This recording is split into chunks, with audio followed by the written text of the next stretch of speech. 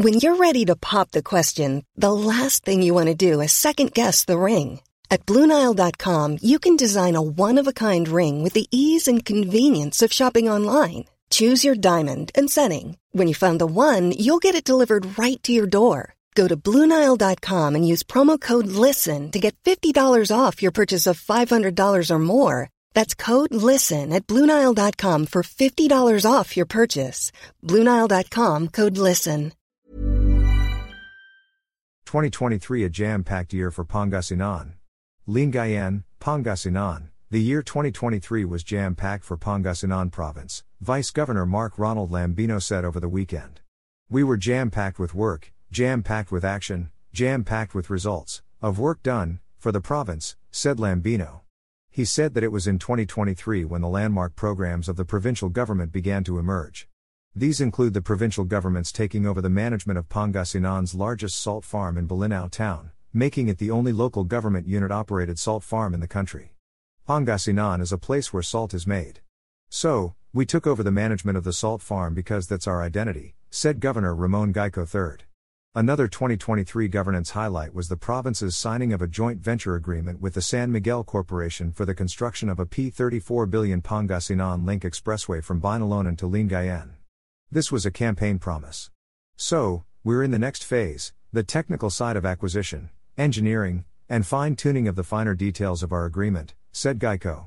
Imagine, an expressway worth P34 billion that we never knew how we could achieve.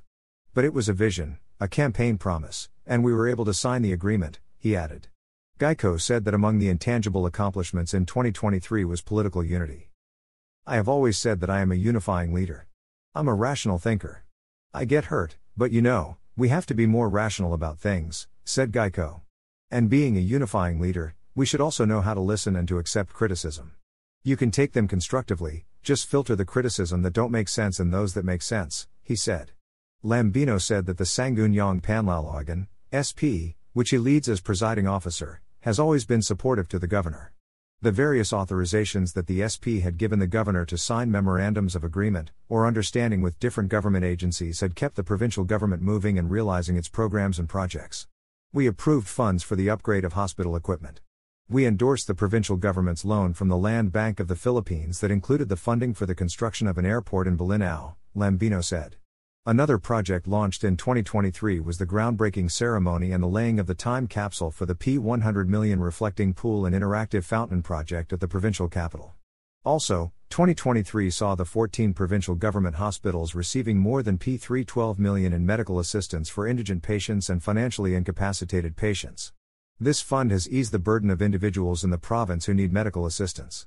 In terms of revenue collections from quarry operations in the province, there was a sharp increase. The collection was 309.2% higher in 2023 than that in 2022. This contributed the biggest share to the province's revenue collection. We are now formulating a 5-year hospital modernization program. Those hospitals built on small areas, we will have to look for larger areas. There are still hospitals built in areas that the province does not own, Geico said. Lambino also said that, as a jam-packed year, there were many more projects that came into being in 2023. For instance, he said, the groundwork for improvement of services of the provincial government, and for the construction of a government corporate center, had begun. Lambino said that just this month, a reformation center for drug users was launched in Burgos town. The province is now also a host of 4 big solar farms that in 2 years, will generate about 1,000 megawatts, Lambino said. Pangasinan has also established one response command center and its own 911 emergency hotline in order to effectively handle emergency situations. Another gigantic project that is expected to take off in 2024 is the Pangasinan Bangus Breeding and Hatchery Facilities, a World Bank-assisted project worth P238 million. Advocacy for environmental protection and preservation, meanwhile, gave birth to the Pangasinan Green Canopy Project in 2023. The target is to plant 1 million trees a year in different parts of the province. As of December 18, the project has recorded a total of 150,000 seedlings planted by different offices, departments, hospital personnel, volunteers, and local leaders. These and other priority programs for the general welfare in areas of education, shelter, employment, peace and order, and cultural affairs showed a great impact on the province's relentless efforts and initiative in its commitment to good governance and for the welfare of more than 3.3 million people of Pangasinan. Geico said that the year 2024 will be a more exciting and more challenging year. It will see the realization of big impact projects, which are long-term commitments made for Pangasinan's future rather than just campaign promises, he said.